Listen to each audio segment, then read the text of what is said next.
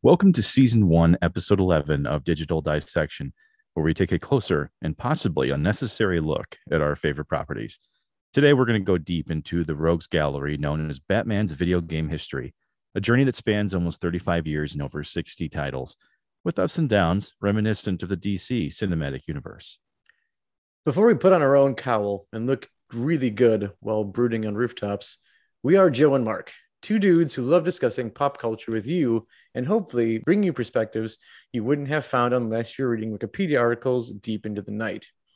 After you listen to the show, please like, comment, subscribe, and review. Reviews are very important to this show as we continue to grow our platform. We can't thank everyone enough for supporting us so far. In earlier episodes, you may remember us calling out specifically where to find this program. We're happy to announce that you can now find us wherever your favorite podcasts are found. You can find us by searching for Digital Dissection in your podcast.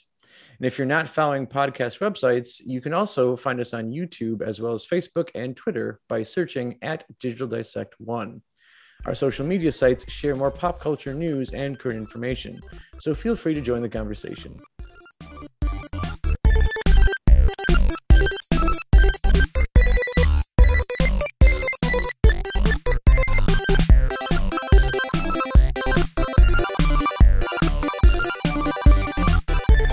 Joe, how much Batman video game experience did you have growing up? Growing up, pretty limited. I can only remember really playing probably 2, maybe 3 Batman games before I stopped living with my parents. Okay, Yeah. So not a whole lot. No.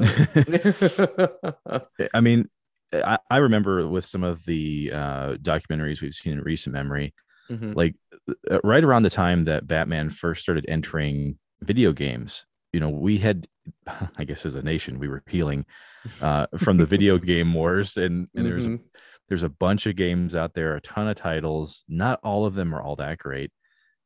Technology was obviously, good for the time, but there were companies that were just pushing out content knowing that there were rabid fans that wanted to play games. So it was definitely more of a quantity over quality situation of what we had in the early console days. Yes, absolutely. And what was interesting about the Batman video game history, though, is that it actually doesn't start where this time period of video gaming, would typically place it in. Now, in the outro for our last episode, you'd actually mentioned that Batman started as more of a PC game. Yeah, that's true. It was probably 1989 when that first game came out. Or actually, maybe even Joe, sooner. It would be the year of our mighty births, the year of 1986. Look at that. Yep, it's a good year. Yeah, it was a great year. We were cracking the champagne for several reasons. But in 86, Ocean Software actually kicked this thing off. So they were the company that published the first Batman game, which actually was it was really unique for the time because what it actually did was versus some of the other titles that were around at the time that were side scrollers, I call them low energy video games, right? Yeah. So Ocean Software's Batman would actually be like a 3D game that relied on, it's kind of like a bird's eye view perspective, but slightly tilted. So you kind of have this 3D perspective, but diagonally, if that makes sense. Yeah. No, that's I think GTA and even early Fallout did that, didn't they?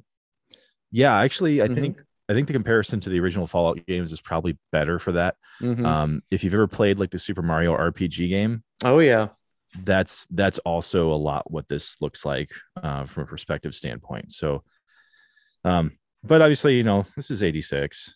Joe and I were pixelated back then too. So everything was pixelated back then and barely in color. Yeah. Did you notice back then too that whenever you looked in the distance, everything was just foggy back in 86? Yeah, because you hadn't unlocked the map yet and the world was only so big. Yeah. Textures are horrible, everybody. But hey, even for the time, this game was very well received. One of the things that I thought was hilarious about this game was that it was number 2 in the UK for overall sales, falling. They only fell behind the game called World Cup Carnival. So Hmm. Europeans love their Was that soccer. soccer? Yeah. Yep.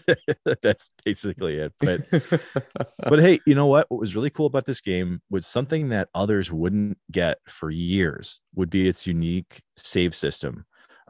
So basically it had checkpoints, so if you Hmm. died, you didn't have to start all the way over. um, Ooh. so it was really kind of cool for the time. I wish more game developers would have picked up on that. Yeah, absolutely. Especially like, I mean, I know this was PC, but console, like you had to beat everything in one sitting, otherwise it wasn't getting beaten. Yeah, Where you had to start all over again. Yeah, no, that'd have been really nice. yeah, they introduced this back in 86. So for the folks that were developing games for like the next 5-6 years and just didn't do it, well, I don't know.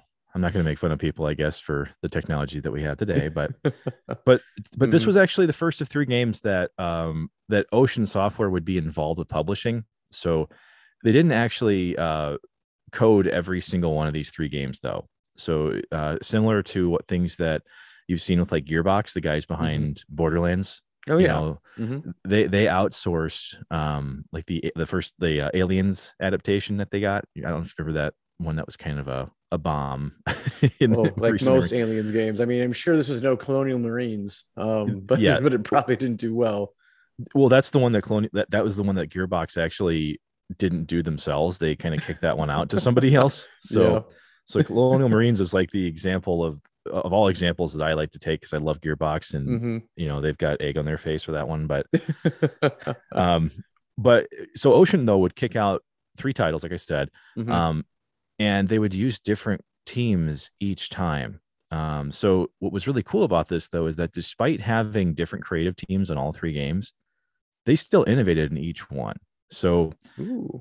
the second game that they would do, it was in 88. It was Batman Cape Crusader. Hmm. And what was really interesting about it is I'm not sure if you ever remembered the Genesis game Comic Zone. Oh no, I never played Comic Zone. Okay. If you didn't, it's okay. Hmm. But what Cape Crusader really became known for was that you were basically playing within comic panels in a comic book Hmm. in the Batman game. So when you would go from one zone to the next, the style of it would show you as if you're going from a panel to a panel, like just like reading a Ah, comic book. that's cool. Yeah. Yeah. It's like So an Ang Lee movie. yeah, just in 1988 though, Hmm. Now keep in mind this is once again a very simplistic game. What was unique about it though is that it had two different paths you could go down. So whether Ooh. that was going against the Penguin or going against the Hmm. Joker, yeah, you could do either one. Um, as a game though, obviously this is once again pretty innovative, just like Hmm. the first Batman game here. But some of the gripes about it though is that it was just it was a major puzzle solver. So I get that Batman's the greatest detective. Don't get me wrong, but that's not what even back in Hmm. '88. This is not what people were playing video games for. No. Um, which is why I think when you look ahead to the next game they created, just Hmm. called Batman the movie in '89, Hmm. um, this would actually be a mixture of 2D and 3D levels. So just based on the Commodore, PC, the Amiga is what this game was actually paired with. So it's another Hmm. Commodore based PC. A little bit more processing power. So you had a combination of like side scrolling, but then also, if you remember the game Road Rash by chance, did you ever play Road Did Rash? not do Road Rash. Road Rash is another one of those like classic Genesis games where Hmm. you're basically driving on roads and you see like images that get closer to you, but it's not like they could do anything with intricate textures. So Hmm. you just saw a small image that got slightly enlarged as it got towards you. Hmm. So same type of idea here with the 3D levels where you're either driving the Batmobile or you're flying, one of his, Batman trademarked aerial vehicles. um, Hmm. but yeah, you had more processing power. So the levels were kind of interesting because at this point in time, Joe, this is where we get introduced to the idea of the subgame style. Now, if you're not familiar with subgame, Hmm. all it means is mini games, right? Yeah. Yeah. I mean, mini Um, games are great. Love mini yeah, games. yeah, and this Batman game was kind of the face for it because if you played Batman the movie, the game in 1989. Yeah. Batman, the movie, the game, the mini game. Well, the style of the game was interesting because you would shift from a side-scrolling game to, like I said, to the vehicle-based games. There was a puzzle-based mini game in there too, and so once again, this is 1989, but this was very innovative. People weren't really doing this kind of stuff yet.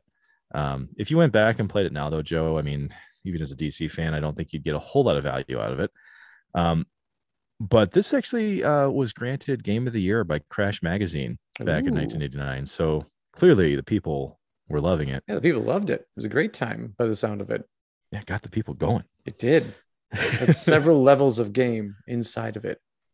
It did. It did. It was really kind of cool, though. I mean, looking back at it, I can appreciate the innovation for what it was, even if it was, somewhat poorly written out. But hey, either way, this is really Batman we're talking about here. So, but I think it's important to realize, though, you've got 3 games that feature Batman. It's the late 80s, and each one does something, pretty cool. I mean, so we got the unique checkpoint system. We've got this comic panel thing that would inspire a literal patent by Sega to put out this Comic Zones game. So I don't know if you're familiar with the story behind that, but Sega literally applied for a patent and got it for the style of game that they made with this comic panel orientation. Oh, no way. Yeah. So yeah, Batman Cape Crusader, it's actually credited with being the inspiration for that. And then we've got obviously this sub-game style that the movie game came out with. So pretty early, heavy hitting things coming out of the Batman series here. Yeah, which seems very like the opposite of like the Batman games I remember playing growing up. Like, I think this is probably where like the games probably start to really take that decline from being innovated to just kind of a game that gets pushed out there for consumption. Because like the Batman games I remember growing up of like the 3 that I played were awful. And I kind of kept hoping that they would get better. Like maybe I haven't touched a Batman game in years. Maybe this will be better. And I feel like I was just secretly like, nope. You open the game, put it in. We're going to punch you straight in the stomach again as you go through it. Well, it's funny you would mention that, Joe, because I was trying to think of a term that would really fit well for this. And what I settled on was this was the time in the Batman video game series that I equated it to, let's just call it a fart that got trapped in the Batman suit. It took it took a really long time to get out. So, and honestly, I couldn't think of a better way to kick this off than with a game called Revenge of Shinobi in 1989. Are you familiar with that one? I've played Shinobi 3, but I don't think I played Revenge of Shinobi. Hey, that's okay. This is one of those games that will routinely pop up on these top 10 lists because it's known for its laziness. So it was a Sega Genesis game that had the guy who was actually doing the art and designing this game. It's really common in video games to just kind of make a placeholder that you hope your art team will come back to and replace with something different, right? Yeah. So one of the real life examples of that would be Kirby, like the Kirby line of games. Yeah. Kirby was they couldn't think of an actual shape for the character, so they just had like the little ball with tiny arms and legs running around, and then it turned out that worked out great. That was a great idea. Yeah, the more people looked at it, the more they loved it. Just kind of worked out well, and history is it's all there now. Kirby's all over the place. He's an adorable little puffball. But Revenge of Shinobi would actually be the laziest like video game crew of all time, because the actual art director for the game, he basically just drew what he thought things should look like, which included Godzilla, Terminator, Sylvester Stallone as we've got Spider-Man and Batman. So he just drew these things and thought, yeah, my art team's going to take care of this. That did not happen. Oh no.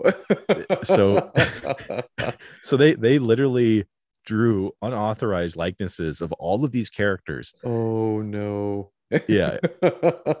So you're a ninja fighting Batman, and you're like, that's clearly Batman. Batman. And yeah, he does not belong here. So it's a very fun earmark to make, is like the beginning of this turn. Because I mean, so you mentioned we were obviously, folks, we were talking before we hit the record button here, but Joe had mentioned playing some of the original Batman games, and so 1989 wouldn't just give us Revenge of Shinobi, it would also give us the Batman NES game. Yeah. So we're shifting away from Ocean Software, and now a company called Sunsoft is responsible for this. And so they made a game that was loosely based on, the movie of the same name. It was a side scroller that was, pretty well received, but it was like the hardest fucking game I've ever played. Yeah, like I don't remember getting very far in that game at all before I just shut it off. Like, yeah. I don't know, like it felt like there are games that there are two different ways. The way I see it when it comes to video games, like there is something that makes it challenging, and they get it at just the right level where the challenge is fun because you fail the first few times doing it. You recognize what you did, you can go back and fix it, and you can eventually beat that part of the game. And then there's, let's just make this really hard for the sake of it being hard. And it makes it damn near impossible to get any further in the game without like wanting to like launch your controller at a wall as fast as it can be. And that's what this first game, that's what this Batman game did to me. It's like there's no beating this game. Yeah, and the worst part about it too for me, Joe, is that you're playing like a purple Batman, right? Like he's just purple. There's nothing really to him. It's just like a purple, cell. Yep. and so this Batman game would be ridiculously difficult, and it falls in line with a lot of these other NES games, like the first Teenage Mutant Ninja Turtles game, Ghostbusters 2. Even the original Ghostbusters game. These things were all on the NES, and each one of them was like the hardest fucking game you've ever played. But something interesting about this game, though, Joe, is that it would actually feature some of these Batman characters that you don't end up seeing again, like in any other games. So that would be like Deadshot, KG Beast. Actually, Heatwave is in here. I think he shows up again. Oh, no way. Yeah. These guys were in this game, and these are characters that just kind of got lost to time. Like you just don't really see them ever again. No, so not really. So I would say that despite being well received, though, the difficulty of that game, when paired with this Shinobi connection, it really kicks off this history, this behavior of games that just don't really do anything for most fans, and even for most video game fans. You're kind of left struggling, thinking like who these games were made for. And it's hard to say it was even just Batman. Like I don't remember there being like really good superhero games out there for the longest time growing up. I would agree with you to an extent, except for some of the X-Men games, the side-scrolling X-Men games. Those are really pretty solid. But yeah, I guess outside of that, I'm trying to think just off the top of my head. That X-Men arcade was really great. Death and Return of Superman was fun. That one I remember enjoying. I think on the Genesis 2, there's a Wolverine title that was really good, where it was just Wolverine. I think it was like Adamantium Rage or something. Yeah. That one was fun. Yeah. So I mean, it was possible for definitely possible superhero games to be fun. But that's not really what would happen here. So over the next I think this was the better part of maybe 15 years. Oof, yikes. Yeah, we seriously have a property that just struggles very hard to do anything here. So we end up having a game called Batman Return of the Joker, or Revenge of the Joker, in 91. So this would be another Sunsoft title. What I thought was unfortunate about it is that it was pretty strongly based on the comics. It was ported to the Genesis. I think it would end up being a a Super Nintendo, ROM game later, but otherwise it was the same platforms that we were talking about earlier. And even though it borrows mostly from the comics, it did borrow all of like the movie vehicle assets, which I thought was kind of funny. Um, but once again, this is one of those games that it had pretty good art. It was a faster, like side scroller type of game, but the reviews were just mixed. Nobody really cared for the game. I mean, if you go back and look at all of the major gaming publications at the time, I mean, they're all giving this thing like a D minus. Ouch. Like, ouch. Yeah. Yeah. Technically a passing grade, right? I mean, it's hard to say it's even mixed reviews at that point. That's kind of like when you go and get like those Harry Potter jelly beans, except that like 1 out of every 5 jelly beans is, when I look at 2 out of every 5 jelly beans is something that tastes good, and the other 3 are the puke flavored ones. Yeah. And that was your odds of enjoying the Batman games that came out for 15 years. Well, this one though, even though I said it was for the time it got mixed reviews, one thing I will say about this that walks that back just a little bit was that both IGN and I believe The Gamer, it's an online publication, in 2019 and 2020, both of them revisited the game and said in hindsight, like we were talking about earlier, when you go back and look at some of these, they're just horrible. Oh yeah. They actually said that this game wasn't worth all the hate that it got. Okay. I mean, so I thought that was kind of interesting that for all of the Batman games that people could go back to and, essentially give it a mulligan, this one actually got some credit for what it tried to do. So I guess the point of it is, if you're going to fuck up, just look good while you do it. yeah. At the very least, like, look, it's like that the Red Green show where it's like, you can't be handsome, you can at least be handy. Whereas in this case, like, he's not handy, but he's a little handsome, so it's all right. Yeah, and for those of you that don't know who Red Green is, if you've ever watched any public access, especially here in Wisconsin, he's just a good old fashioned redneck that knows ingenuity and wears suspenders. Wears suspenders and ingenuity. Basically, it's ingenuity as long as duct tape is involved. Yeah. You can fix basically anything with duct tape. Which is a really funny thing that we can kind of carry into with our next trip on our Batman Through the Years video game journey. And that would be this shifting into tie-in mode here, right? Oh, so yeah, some of the original games here technically were loosely based on the movies. Well, Batman Returns would end up getting a very heavy treatment from video games. So these would come out in 1992 to 1993. Literally 8 different versions of this game came out. I personally had access to the Atari and the Game Gear versions of this. And let me just tell you, Joe, there were some games that just weren't meant for a 6-year-old Mark to play. Okay.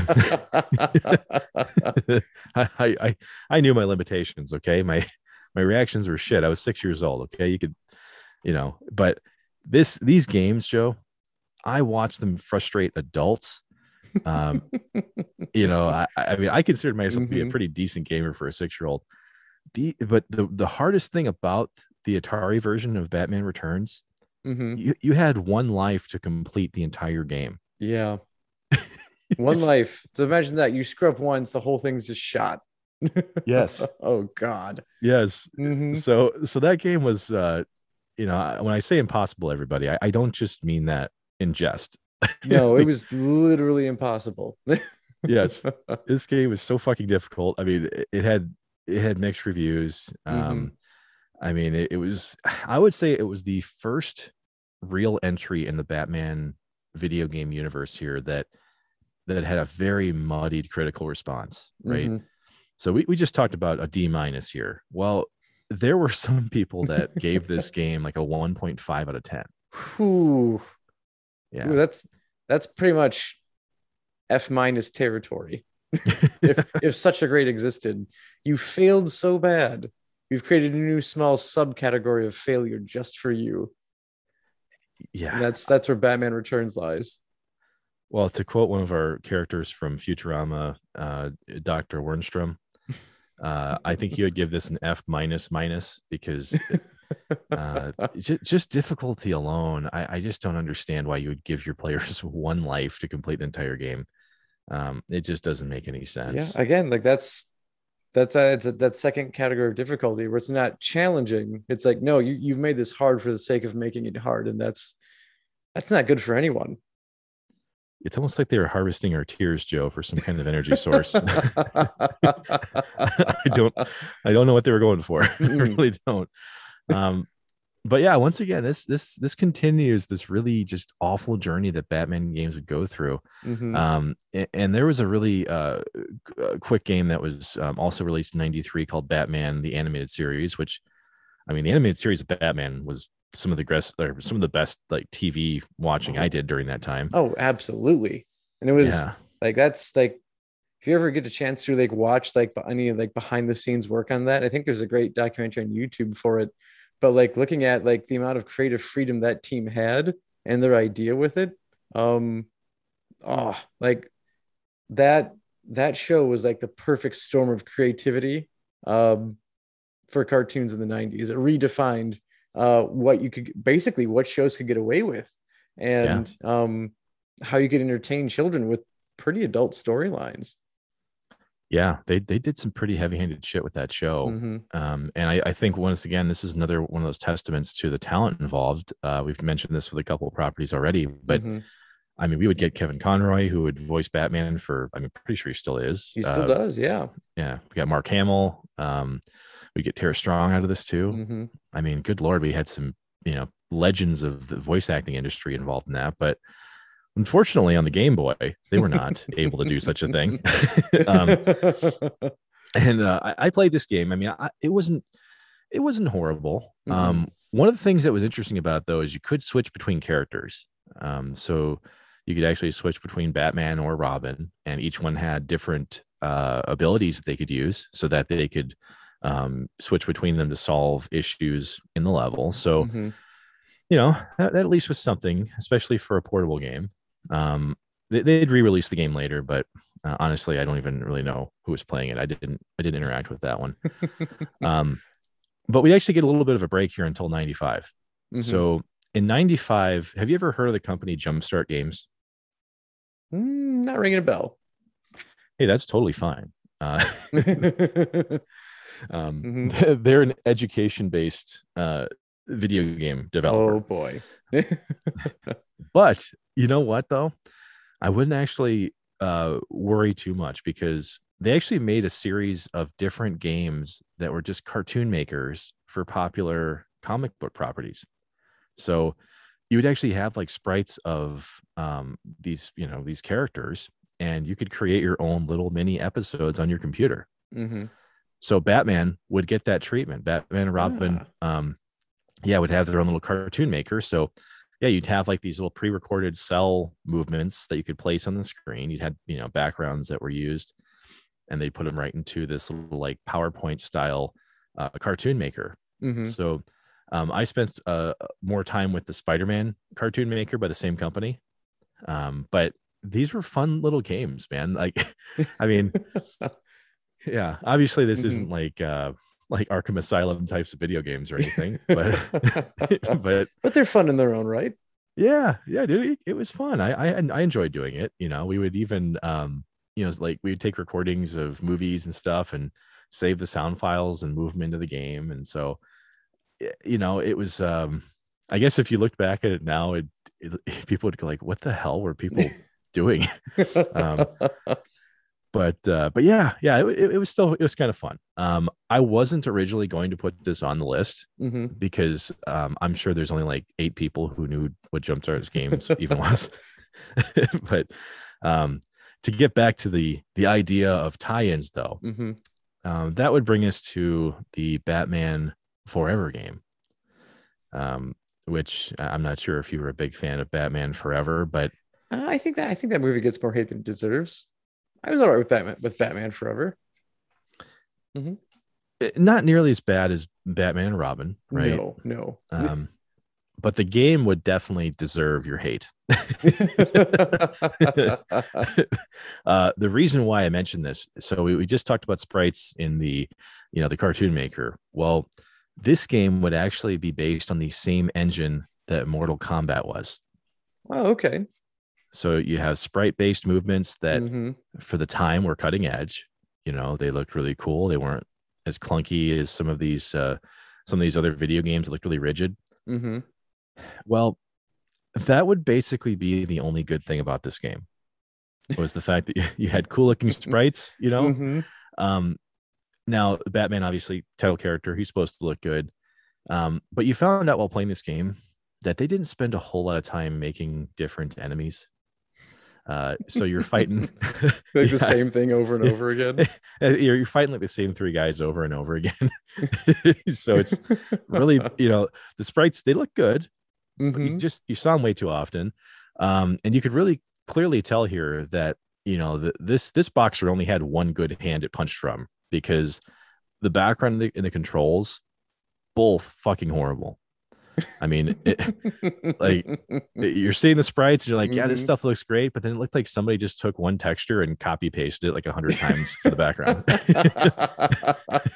So it just was not, it wasn't good. No. It Mm-mm. just wasn't good. So even though, when folks are kind of hearing about this, being based on the same engine as Mortal Kombat, they're all kind Mm-hmm. of turning towards the TV a little bit, going like, oh, okay, Oh, yeah. yeah, let's see what this is Oh, all the about. film. This would look nice. Yeah, And it but kind of did. kind of, Kind yeah, of, yeah, kind of. Mm-hmm. yeah. I Wouldn't mean, say wouldn't say did, but kind I of. yeah, this one just didn't do well. And it would lead into another game that wouldn't do very well in 1998. So we talked about Batman and Robin. Well, once Mm-hmm. again, we've got another Batman game. We've got another movie tie-in to go along with it. And the Batman and Robin game, if I just told you, just if we just took the facts of this game and I presented them to you, um, well, actually, why don't we just do that? How about this, Joe? So for the Batman and Robin game in 1998, it was actually an open world game. Yeah, yeah. I actually had this one. I honestly forgot I did until you Yeah. just brought it up. I was like, wait a second, I had this one. Yeah. You had, Mm-hmm. and so you had the game that was like based on these timed events, Mm-hmm. right? And you would have to do things before the timer would go off, otherwise the mission would fail. Yep. Um, and it didn't sound like it was going to be that bad of a game, right? No, like on paper, it should be fine. No, it would not be It fine. would it'd be far from fine. Yeah, it was just horrible gameplay mechanics. I mean, technically you could play, multiple different characters, but Mm-hmm. one of the things that was always great about the open world games of the future that would come after this, open world games are meant for you to be able to go and do whatever you want. Mm-hmm. You can play the main storyline, right? But the fun was really just in the side missions, and that's where you wasted a lot of your time, right? Yeah, side missions and just kind of exploring the open world that you have and getting to know it. Yeah. Except you have an open world where you have to do timed based events. Yeah, so it's really weird that it's like a fake. I guess it's more of like almost like you think of like sandbox games where like they have like these large levels, and you have a little like freedom in exploring them, but levels like will like I don't know they're kind of lock off to a certain point where you get so far and you can't go any further back, and that's kind of what this was like a really big sandbox. Yeah, you had all this open world, but you had to basically play where they wanted you to play. Otherwise, you couldn't do anything in the game. Yeah. And part of it, you have to start to wonder here, because you look at a lot of these tie in games, Mm-hmm. and the assumption is, yeah, I'm sure that somebody only gave me like a year to make this stuff. Think like the original ET game that came Oh out. God, yeah. Heralded is like the worst video game ever made. Yeah, well, I just hold that thought, Joe. We've got more Batman to cover. we, we We're have not. some more. we, yes, we'll get there shortly, but yeah, this game, it just missed the mark in a lot of ways. Mhm. But yeah, when we say open world, I think Sandbox would fit it much better. Yeah, you have the real time events. You've got like traffic and Mm-hmm. actual people that are moving around and everything, and that's what it should look like. Yep. um but yeah, people just said it was I don't know, they didn't like the graphics. I thought Oh the no. graphics actually looked okay, but it's just you could tell this was like a sandbox game before perfection, or before we Mm-hmm. got developers who actually could put more time into it. And so this game really suffered because of that. You could probably tell it was a rush timeline. They had to get something out for the movie. Yep. So the guts of that game probably should have been okay, but ultimately that's not what we ended up Just, yeah, getting. just fell. Yeah. So yeah, that would take us into, though, a couple of years where Batman would once again still be in stasis here. Once Mm-hmm. again, we've got this fart trapped in the bat suit. And so Ubisoft would actually step in. They would create some side scroller Batman games. I think they did a racing game too. Oh. Um, and yeah, I think they would even get all the voice actors for Batman Vengeance as well. So Oh, yeah, nice. Yeah, the one of the I think it was one of the two GameCube entries I remember coming out with. I mean, that generation of like PS2, GameCube, and original Xbox. yeah. These are ones I didn't really play. Mm-hmm. I just kind of remember hearing of Vengeance. I heard of Gotham City Racer because I just thought, why turn superheroes into racing games? But that's Mm-hmm. that's a topic for another day. But Yep. yeah, And at the same time, also, why didn't you take advantage of calling it Bat Cart like 64 or something? Come on. If you're gonna go ham, you just go full ham. You don't half-ass it like that. well, the thing was, like, obviously with 60 different games that came out involving Batman, Mm-hmm. I couldn't go back and play every single one of these, but I had some friends that played these, and ultimately the Ubisoft ones were just kind of panned by critics. Fans didn't really care for them either. The Mm-hmm. folks I talked to didn't seem to care for them either. And it's kind of a shame too that for Batman Vengeance to get the voice actors back for it, and then it just kind of gets lost Yeah. to time. Yeah. um, that would be unfortunate that Mm-hmm. happens. But either way, I kind of was planning to skip over this anyway, Mm-hmm. because Joe, when you said the worst game of all time, Oh yeah. that distinction is believed to go to 2003's Batman Dark Tomorrow. Oh my God, that game. Oh, that was horrible. Oh, I'm so happy you didn't play it. Only one of us had to go through that bullshit. Oh no, I played this. I Because played this game. I you played did this play game. this game. Oh, okay. I thought Oh you didn't. Oh my God. Did you get to the yeah. end? No, I hated the game that much. For those of you who remember my Assassin's Creed 3 experience, for Dark Tomorrow, Joe, I maybe got about halfway through that game. And mostly because the camera angles were so bad in that game. They're horrible and they're fixed. Like, so when you go from like basically like transition from like one part of the level to the next, the camera angle changes and you're just stuck with it. You Yes. can't do anything about it. And so like you'll have like this really like think of like in a movie, they have this nice big like wide out like establishing shot where the character is maybe like really close to you, but then you've got this really big like scene in the background so you could see the beauty of what the director's setting up. Okay, now think of the opposite of that. And instead of Mhm. the character being really close to you, the character is really far in the background. And so Batman's like a dot and you got other dots coming at you and you have to try and fight them. Yes. And that happens in places in this game. Dude, this is one of those really weird scenarios where you have people who actually write, for comics, Mm-hmm. and Hal Scott Peterson of DC, what he wrote for this game.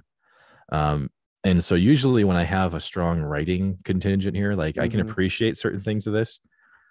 I mean, the story itself, it was okay, Yeah. right? Like Mm-hmm. there's some writing praise, and I'm not the only one saying that. If you guys look up, Dark Tomorrow, or Dark Tomorrow, and you look back at this and you look at the some of those aspects of it, yeah, people are going to say, yeah, it didn't have the worst writing ever, Mm-hmm. but the mechanics were horrible. Oh yeah. There was a lot of stealth involved in this game. Oh, fucking Um, stealth missions, man. The bane but of my video game existence. Them in water levels. dude, Worst two things ever. that's probably the only thing that could have made this game worse. But Mm-hmm. the one of the dumbest things about this game, though, was that they cranked up Batman not killing people to 11. Mm-hmm. And so you can't kill people in this game. You can only handcuff them. Yep. And if you don't handcuff them, they get back up and will start fighting you again. Yes, they do. It's like, So, God, yeah. dude, who like I get people have fetishes, right? Mm-hmm. Like if handcuffing is your kink, that's fine. Yep, you're into that. That's cool. No judgment. But But but if you're one dude who's living in Gotham City and you somehow have access to tens of thousands of handcuffs, I'm sorry, that's probably gonna raise some suspicion. a little bit. It's like, who can afford to buy all these handcuffs? Probably Bruce Wayne. Boom. Yeah. Figured out. Found. But how could he carry that many around with him in all these missions? It just doesn't make any sense. No, like you have to imagine that if these more realistically, like he has to be zip tying these guys. He just has tiny little bat zip ties that he goes over everyone because how could you can't carry that many handcuffs. I mean, even then, at that point, it'd be ridiculous to see the Batman's utility belt have like a massive, like 3-gallon pocket just for zip ties. Just for zip ties. Oh my gosh! Like they could have at least like gone out the route where like maybe if you just punch them enough, like they just have Z's coming off of them, so they're sleeping and they're knocked out indefinitely. Yeah. It'd be exactly what like the Batman, Batman series. Mm-hmm. Yeah. Yep. They're sleeping. Yeah, we just put them to sleep the whole time. God, seriously, folks, if you want to take a break right now and just go look up Dark Tomorrow, I highly recommend doing it because there's a lot of stuff out there on it. We're not just the only ones saying this. It is. I think it is one of the worst games of all time I've ever played. And absolutely. And I mean, I'll even spoil it to up for you because like Mark did the smart thing. He's like, nope, I almost made it halfway through this game. I don't really know. I'm done because this game sucks. My take on it is like, I won't let this crappy video game beat me. So I played all the way through to the end.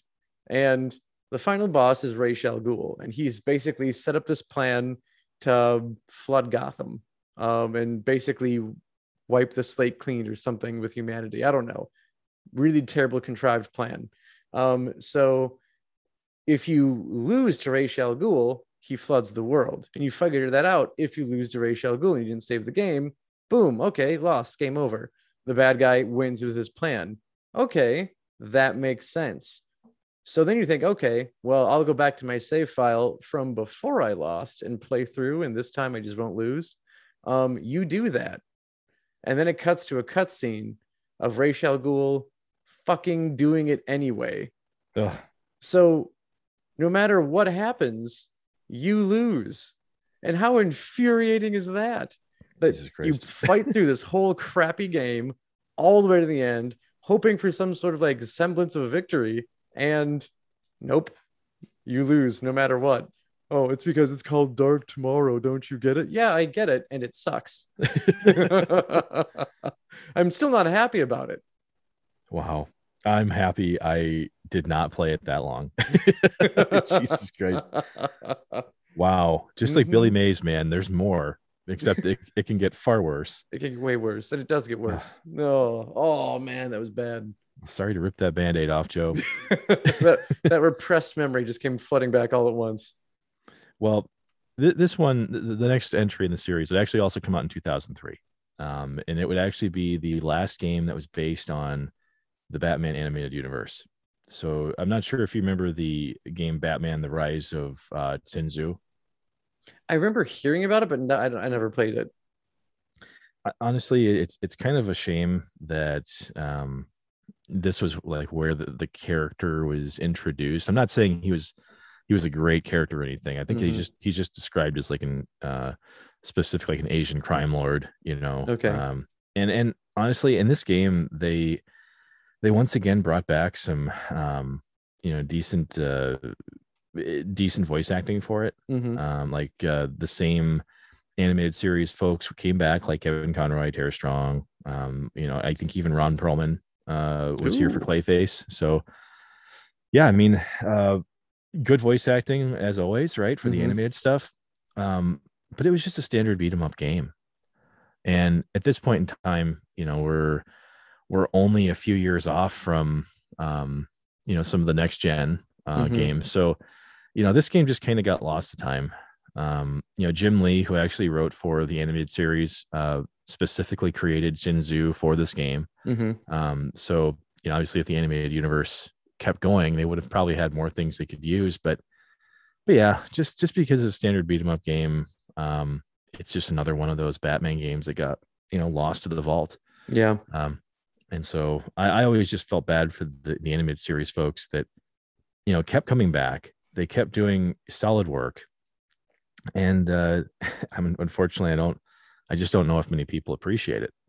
But across the board, yeah, this was another one of those like D minus D, strong D games. Yeah.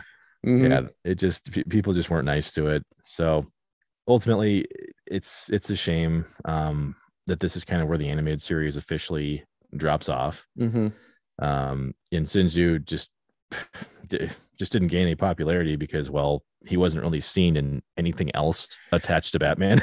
Yeah, it's kind of hard to get into a video game about the animated series, and you have a character who is not in the animated series. Yeah. Oh, dude, it just to me, it seemed like the oddest thing to do. I mean, if you're gonna formulate a character that you want to bring into a universe like this, why do it in a standard beat 'em up game?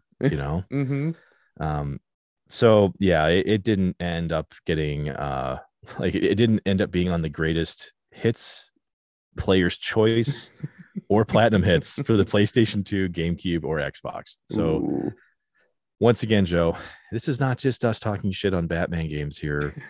This is just how it was. It's the truth. Yeah. It just wasn't a good game, like many of his games in the past. Yeah, this is everyone universally recognizing that. Yeah, these are just mistakes. Now, Joe, why would 2005 be an important year? Well, it's my first year of college, still living with my parents. That's unfortunate, but it was saving me money. And it was a time where I was beginning to blossom into the man I would become. Yes, the coming of age story.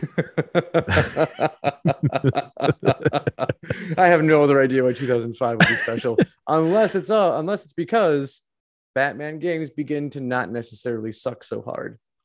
Oh, and your phrasing couldn't be better, because literally this would be the year of Batman Begins. And this is a case, and I think this is one of those tie-in games to a movie that actually isn't bad, which, especially with superhero games, I've only ever found maybe one or two other times. Yeah, we're not going to talk about the Puss in Boots tie-in. I think that's more pain for you than it is me. Which I'm ashamed to say I've even played that game. But no, 2005's Batman Begins would actually end up being a pretty solid game for a movie tie-in.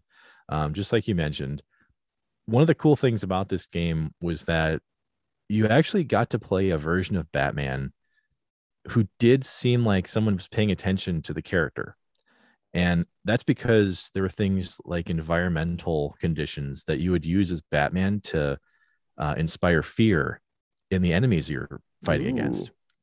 So there is an intimidation meter as well that you saw based on the things that you were doing. So, I mean, if you've ever seen this is a funny one to use, but if you ever saw the children's movie Monsters Incorporated. Oh yes. It's the same idea, man. It's the build up to the scare almost, right? And so this game would actually be universally recognized as being a lot of the inspiration for what would be the Arkham series that we'll get to in a little bit here. But it actually had some pretty solid mechanics in it, which involve things like the sneak up takedown that would be consistent for a lot of the Ubisoft games that would come out, like the Splinter Cell series, the same type of idea. So even though this game wasn't perfect, there once again, we've got some texture issues here, and things didn't look perfect. Once again, movie tie-in. Oh yeah. Pretty strong guts here. And one of the cool things about this game was, once again, voice cast. Somehow somebody was able to get everyone from the main cast to come back to voice their characters for this game. All right. Yeah, dude, you've got everybody from Christian Bale, I mean, all the way down to Tom Wilkinson. Literally Carmine Falcone was in this. The only person that they didn't get was Gary Oldman, but everybody else was there. So I just still can't believe they're able to pull that off. Yeah, that is very good. I mean, even thinking like other DC properties like around that time, I remember Superman Returns came out, I think a year or so after that. Mhm. And that was one, not to completely sidetrack into the game series, that was one where like they actually had a really good concept for the game because Superman didn't take damage, the city took damage. And if the city took too much damage, you just lost. Yeah. Um, Yep. but I mean, it suffered like other like Batman similar issues where like if you flew up high enough and looked back down at the world, it was like a bunch of just brown like rectangles. Like, oh, this is horrible. But that was another case where they got at least Brandon Routh to come back and voice Superman, which and Kevin Spacey came back and did Lex Luthor for the game. So I don't know what was going on with DC games at that time, but they were really good at getting their big names to come back and voice their video game characters. Yeah, maybe we should have looked at who their lawyers were at that point in time. They're good people. They know they're or at least good at their jobs. I don't know them personally. Yeah, whose agent signed that deal? Because I mean, I honestly I think that's what helped Batman Begins Mm-hmm. end up being a pseudo solid game. Um, I would say that once again it wasn't perfect, Mm-hmm. and so once again it's kind of a controls thing. The controls had some, once again we got pretty cool on the takedowns and the environmental effects, but either way, we could probably spend a good amount of time just talking about the development of that series. Mm-hmm. But this game was probably a strong like 66%. Like it was on the cusp of something great. But I think this is like the stepping stone to what we would get Mm-hmm. in just a few years. But to I guess to tone down the seriousness for a moment, Joe, there would be a very important shift in the Batman universe in 2008. And I don't know if you're prepared for this one. I'm not, but lay it on me. So, Batman would take a critical turn down the Lego treatment in 2008. Ah. Mm-hmm. And there was three titles that would come out. So it would be 2008, 2012, and 2014. And it would just be sequels to the Batman Lego game, right? Mm-hmm. The reason why I wanted to call out these games is because this is one of the situations here within the Batman universe where we're actually getting into like original content. Okay, like we're not looking at movie tie-ins anymore. Mm-hmm. This is a game that was, just an original storyline. I'm not going to go into the details of this because there's three games and dozens of hours. Okay, so,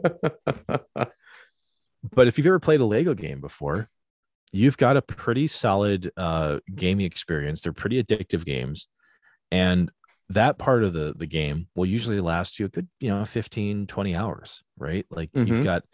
you've just got fun environments to play through.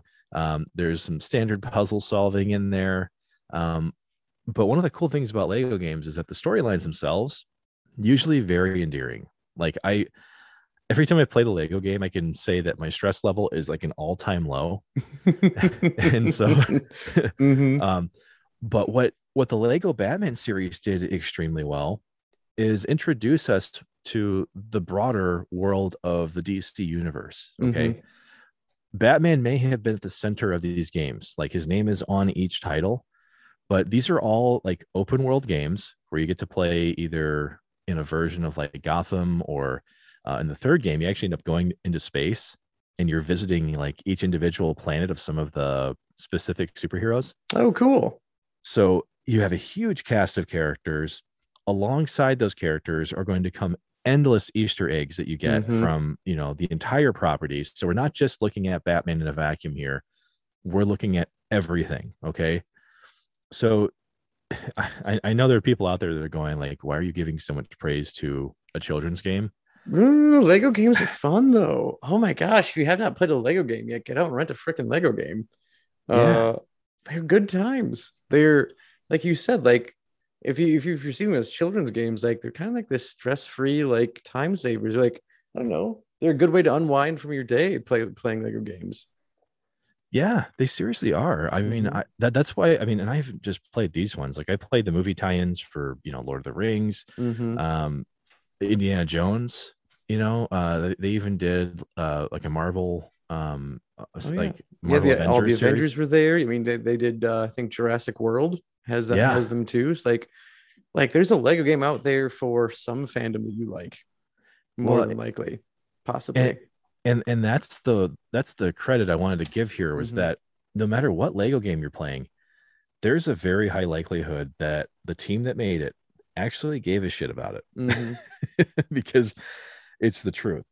They really do. Whoever their research teams are that are working on these things, um, I got to give credit to them.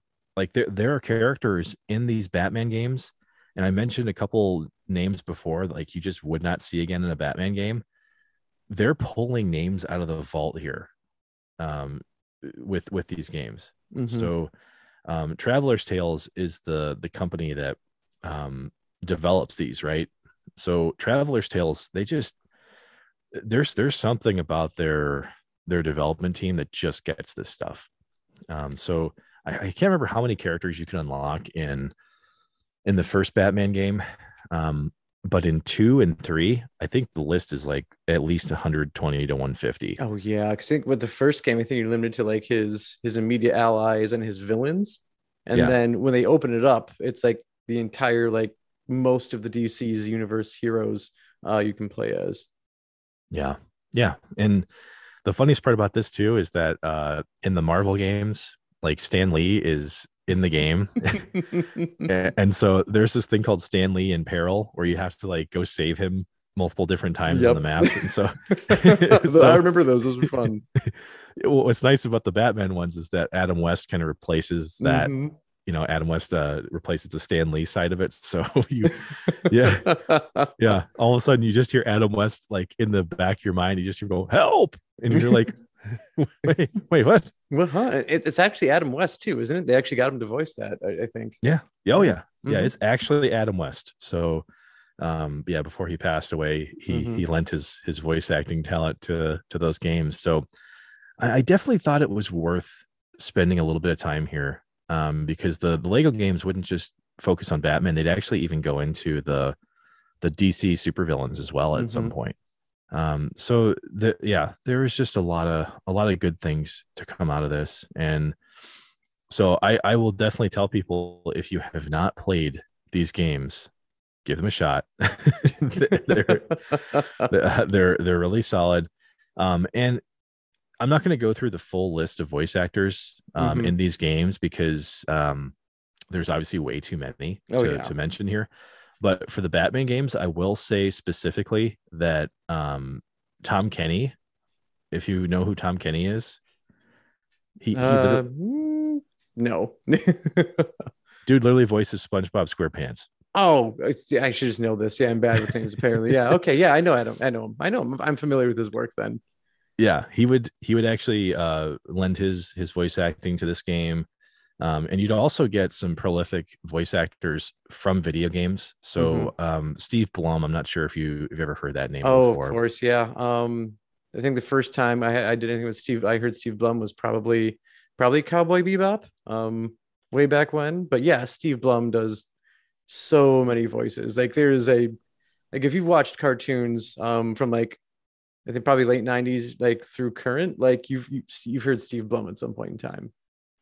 Yeah, yeah, dude. It's not that you're going to recognize every one of the voice actors' Mm-mm. names, but you can trust that the people that did do work in these, they have been in the industry for a very long time.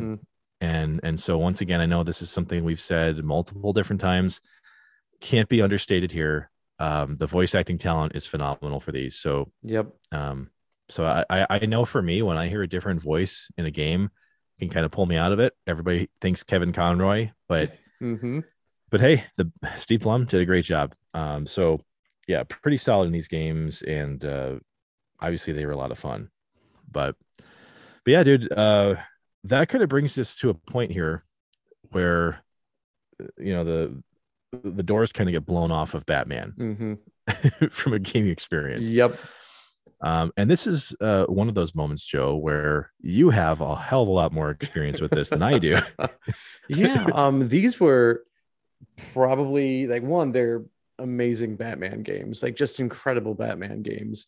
But on top of that, like these were just some of the best video games each year they came out that you could get. Was the Arkham series, with the exception of Arkham Origins. That one was Rocksteady wasn't involved with making that game, and it was Yeah. kind of just like Warner Brothers wanted another game, so they just kind of used the same Unreal Engine, used a lot of the same stuff, and it just felt like an unpolished version of the previous two games you've gotten before that. But anyway, when Arkham Asylum, which is the first one that came out, again, you've got probably like the two quintessential voice actors in the Batman universe of Kevin Conroy and Mark Hamill. yeah, Mark Hamill are back to reprise their roles. I'm also forgetting was Tara Strong Harley Quinn? Yeah. Yep, I believe so, I actually. believe she's back. Yeah, I'm pretty Mhm. sure she is. Yep. So those three, like those are like the big three, like Batman animated voices that you have, and they're all back for this game. Which, I mean, if you put Kevin Conroy on it, there's a good chance I'm gonna just gravitate to it and enjoy it because he's my favorite Batman voice of all time. But you felt like you were playing a comic book story in this game, on top of like the actual game mechanics of that game were so incredible. Like the combat system, like just almost like flowed like effortlessly from like villain to villain in that game. So if you're unfamiliar with the game series, it's pretty great. Where you start off by driving Joker to the asylum, to Arkham Asylum, Mhm. and this is all it turns out to be Joker's plan is to basically lock Batman in the asylum, and then your game is trying to get out of the asylum, and you're fighting through Batman's rogues gallery of villains. So it's at the point where it is open world, also a little sandboxy because like you do have side quests and things you can do. The Riddler's his own side quest. You have to find all of his little trophies, and then you can Oh, yeah. defeat the Riddler's his own side thing. Otherwise, he won't do anything with you. Um, you've got other collectibles you can grab. So like you can get like voice recordings of all of the main inmates. And basically you get to hear more of their backstories and like basically all of their descents into madness, which is pretty great. Um, and then the main story will always be like marked on your map. So while you're going around doing these other things, you can go back to a certain point to keep the main story going. Um, but oh my god, it was such a great game. Like I said, the mechanics were wonderful. Um, I don't think I've ever gotten to a point where like I dropped a combo and felt like it was the game's fault. Like, no, this is just a crappy game and it missed like an input. Like, no, like I realized what I did each time I did it. Like the controls were that good to it. And again, the story was also incredible. Like, I don't know if you haven't gotten to play the game, I don't want to ruin any of it for you. Um, but like Yeah. again, like I said, it revolves on Batman having to leave and get out of the asylum, as opposed to like being out in Gotham and getting them in. And then what you're finding out is as you go through the game, you start getting these like super powered villains. They're basically being drugged up with something called Titan, which is like a kind of like a super version of Bane's like performance serum that he uses to get really big, Mhm. which is Venom. But so you've got that subplot going on with what's going on of you basically battling or boiling down to this last fight with the Joker. And oh, just such a great game. Could not give enough praise. I remember like honestly, I was mad that it didn't get Game of the Year, and it went up against one of my favorite video games of all time that year for Game of the Year and lost to it. And I was still mad that it lost to that game, which was Uncharted 2. Yeah. Which is yeah, like that's another thing. Like I was mad that Uncharted 2 beat Arkham Asylum, and I love Uncharted 2. But I just thought it was that amazing of a game. Mhm. And of course, like the series continues on. The next one in the series is Arkham City, where they kind of do the same thing, where they give you a sandbox to a degree, Yeah. where um, basically you get Hugo Strange as this new bad guy, and he's like who you think is pulling strings through most of the game, and he's pitched to the mayor of Gotham that the crime has gotten so bad that you cannot hold them to like a police station or or the asylum anymore. So let's literally like border off or block off a large portion of the city and just keep all the villains in there, so that if someone's crime is bad enough, you literally get dropped off inside the city, and then like, yep, you're off to fend for yourself after that. And so what you kind of get is like the larger villains in the Batman universe are just basically running the prison from the inside.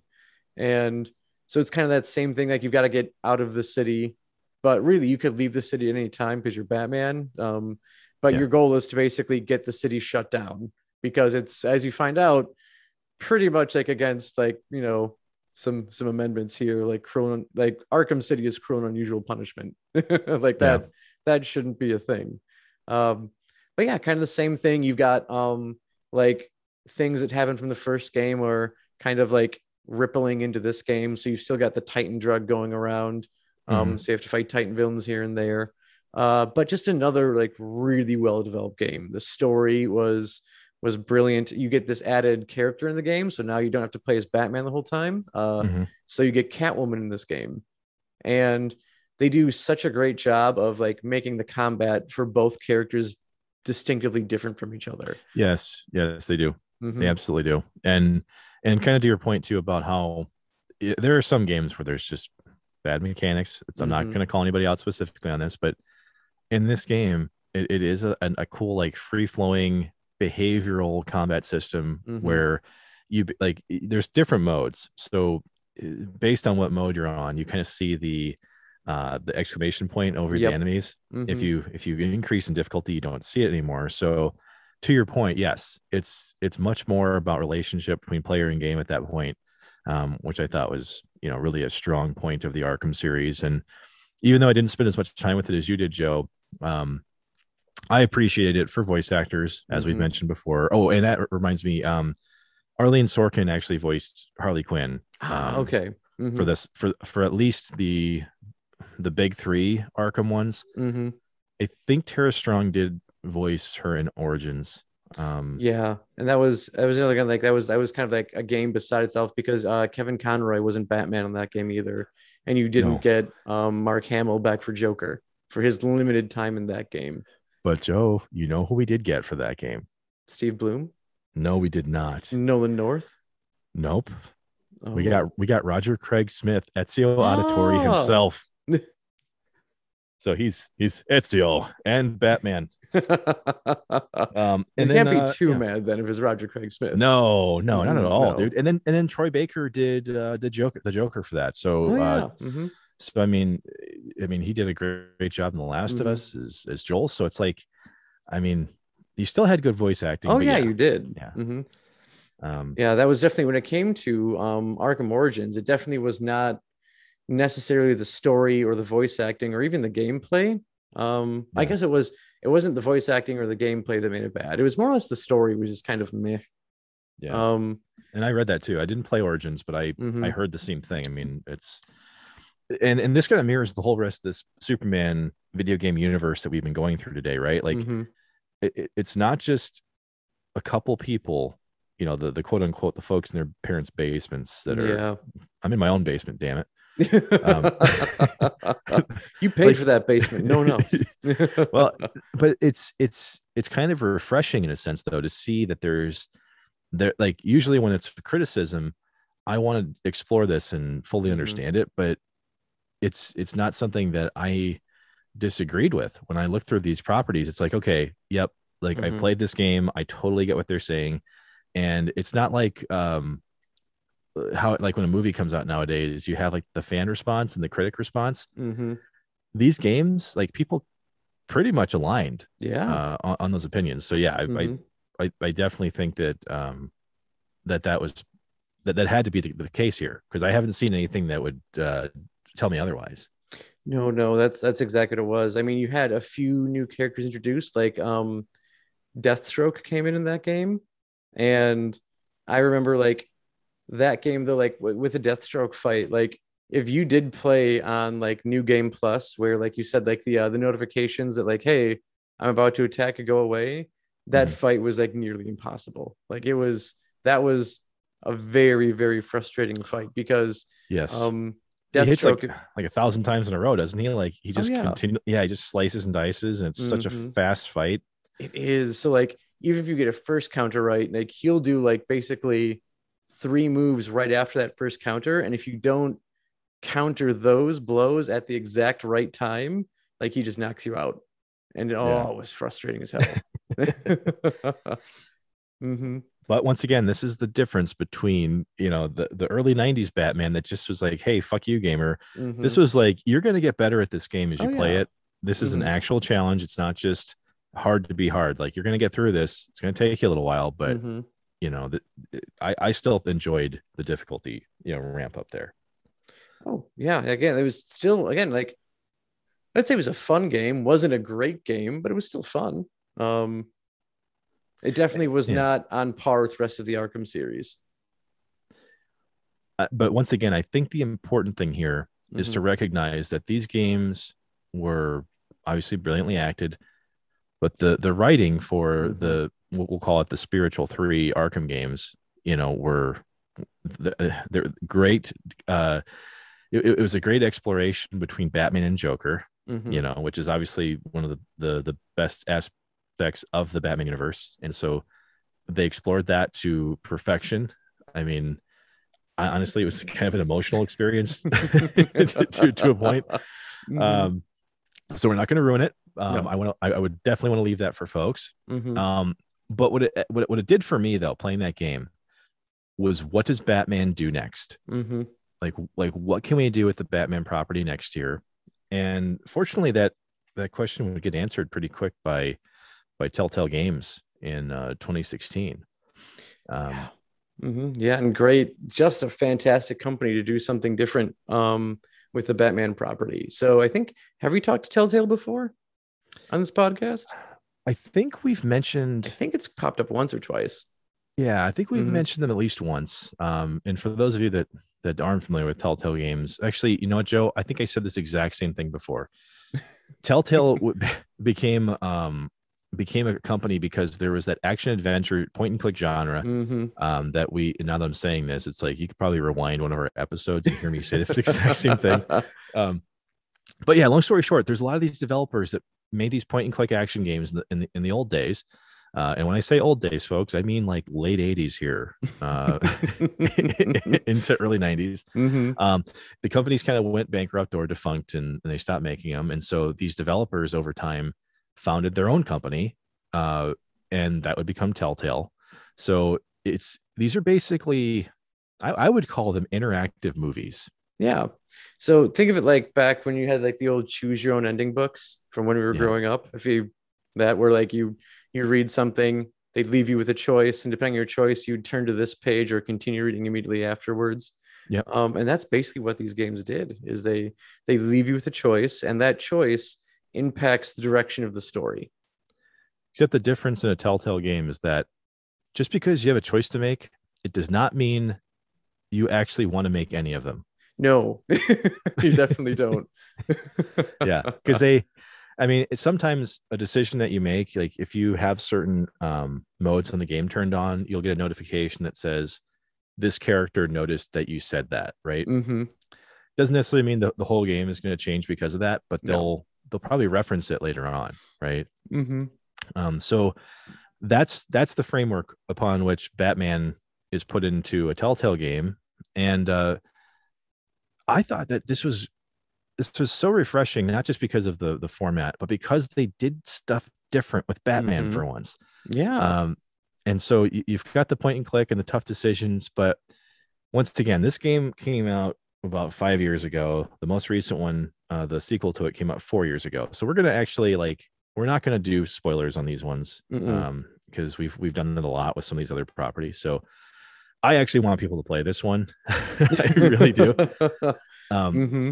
but there are certain critical things about the mob families of Gotham, particularly the Wayne family, that gets changed in this Batman interpretation.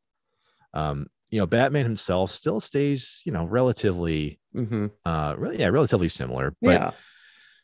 but these things that happen with his family and some of his friends, like you find out he actually has a really close relationship with the Penguin, and like they grew up together instead of Mm-hmm. just being a random villain. Like they kind of update him to be more of like a modern day fencer, or like low tier mobster kind of guy. Yeah. And so their relationship gets explored, which I thought that was fun because it's a little bit different. So hats off to Telltale on that. They Mm-hmm. took this award winning format they built with like The Walking Dead and Game of Thrones and a couple others, and they applied it to Batman, and it just works so damn well. It really does. And like any Telltale game, do yourself a favor and play through it no fewer than twice, two times. Yes. Um, and basically play through one way, like you thinking making the choices that probably should be right and drive the story in a more positive manner, and then do the opposite the next playthrough just to see what happens. Yeah. Well, Hmm. and the reason why it's so fun to do this is because you actually, by doing this, you get completely different interpretations of certain characters. Hmm. And so there's a lot of fun things here with like Catwoman and Two-Face, and even your relationship with Alfred to an extent. So I thought that was when you start looking at the body of work here, okay, like we've got literally almost 35 years of Batman games. and and this is kind of where things stand, is with the Hmm. Arkham series and now with Telltale. I mean, we've got some of the strongest narrative based like Batman experiences we've ever received, and they have nothing to do with film. No, and what's also great is that again, like these aren't just great Batman games, they're great games in Yes. general. So even if you, for some reason, were to replace Batman with something else, it could probably still work pretty well. They're Yeah. just really well made games. Yeah. Well, and but look at the just the state of modern gaming, right? Like Mm-hmm. Arkham Asylum came out at a time when like we've got Ubisoft just catching fire with all their third person experiences, right? Mm-hmm. So it managed to not just be a good game in a crowd of good games, it managed to be an innovative game in a crowd Yeah. of good games, right? Mm-hmm. Because its combat system, like you've mentioned, there's a lot of nuances to it. It stands out if you've played multiple different properties that have these types of I don't know if you want to call them like a parry, defense, attack kind of thing. Mm-hmm. I mean, this one was still really strong. And from a Telltale game standpoint, the Batman game is still really strong, even in their book of titles that they have. Yeah. I mean, I've played every single Telltale release for the last like 8 years, 10 years. I seriously, I played every single one of them. And the Batman experience was, I would say it was the most fleshed out one, because it's not just like you said, making one or two choices. Like you're actually throwing batarangs, you're actually like doing timed events that are Mm-hmm. somewhat complicated for a Telltale experience. Um, so yeah, dude, it's just a great, it's a great way to, I wouldn't say end the Batman like video game journey, Mm-hmm. because it's Oh going yeah, to it's keep still gonna be going. going. Yeah, Absolutely. but the tide absolutely turned. And Mm-hmm. so if you came into like the Batman experience in 2005, you were probably far better off than Joe and I were. Yeah, you had a really great starting point if you started in 2005. Because I mean, it's unfortunate, right? Like I literally like trudged through, I mean, the majority of the shittiest times of Batman in video games. So with what we've gotten in the last 10 years, it's really encouraging, because the next entry in the Batman series won't come out until 2022. Hmm. And so that's also piggybacking off of the Arkham series, isn't it? Kind of. So it's piggybacking off in the sense that you leave off with a major event that happened in the Arkham series, and they're saying the same thing happened in the storyline. However, they're also saying they're not continuing the events of the Arkham series. So where the Arkham series ends is with a major character development for Batman, and they're basically saying that same thing happened to him, but not for the same reasons. So therefore, it's not the same story going forward. Okay. I guess I can understand that. Um, Mm-hmm. which it might make sense because of, once again, how just how emotional the Arkham series kind of wrapped, right? Mm-hmm. So maybe Yeah. it's a good idea. God, it's a total blank right now. But what is the next one coming out called? Arkham Knights, which is also more confusing because by including is it Arkham Knights or is it Gotham Knights? I think it's Arkham Knights. I think maybe. It's either Arkham Knights or Gotham Knights. Yeah, it's hard to know. I think it is Gotham Knights though. Now that I think about it, I'm pretty sure that's what it is. And yeah, it'd have to be because I mean Arkham Knight was the last in the Arkham series. Yeah, we don't want to confuse our players here, right? No. So I think it is funny that we would end on Gotham Knights not even involving Batman, because that was really kind of the basis of what we did today was let's assess the games that really just focus on Batman, because there's plenty of other ones out there that like the Injustice series, which was a great fighting series. That was like the DC universe as a whole. So fortunately, if you've maintained being with us throughout this journey thus far, Batman is a video game experience across the 35 years where unfortunately there's a lot of bad things you had to experience. a lot of bad in that 35 years. Yeah. But hey, fortunately somebody was listening at Warner Brothers. Someone at DC clearly is paying attention now. And so for me, honestly, like I think a lot of trust was kind of earned back over the last 15 years, and really excited to see where they continue to go with this.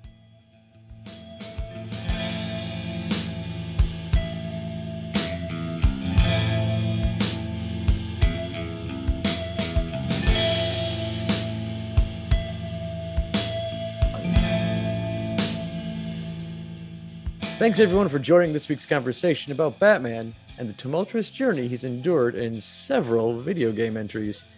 If you enjoyed this topic, why not mention the show to people who may enjoy it as well? And while you're spreading the word, why not like, comment, subscribe, and the all-important leaving of a review, because this will help our show a tremendous amount.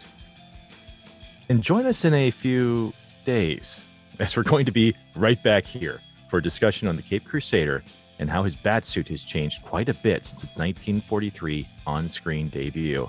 Batman Week officially rolls on, and you won't want to miss this one. And until next time, keep on dissecting.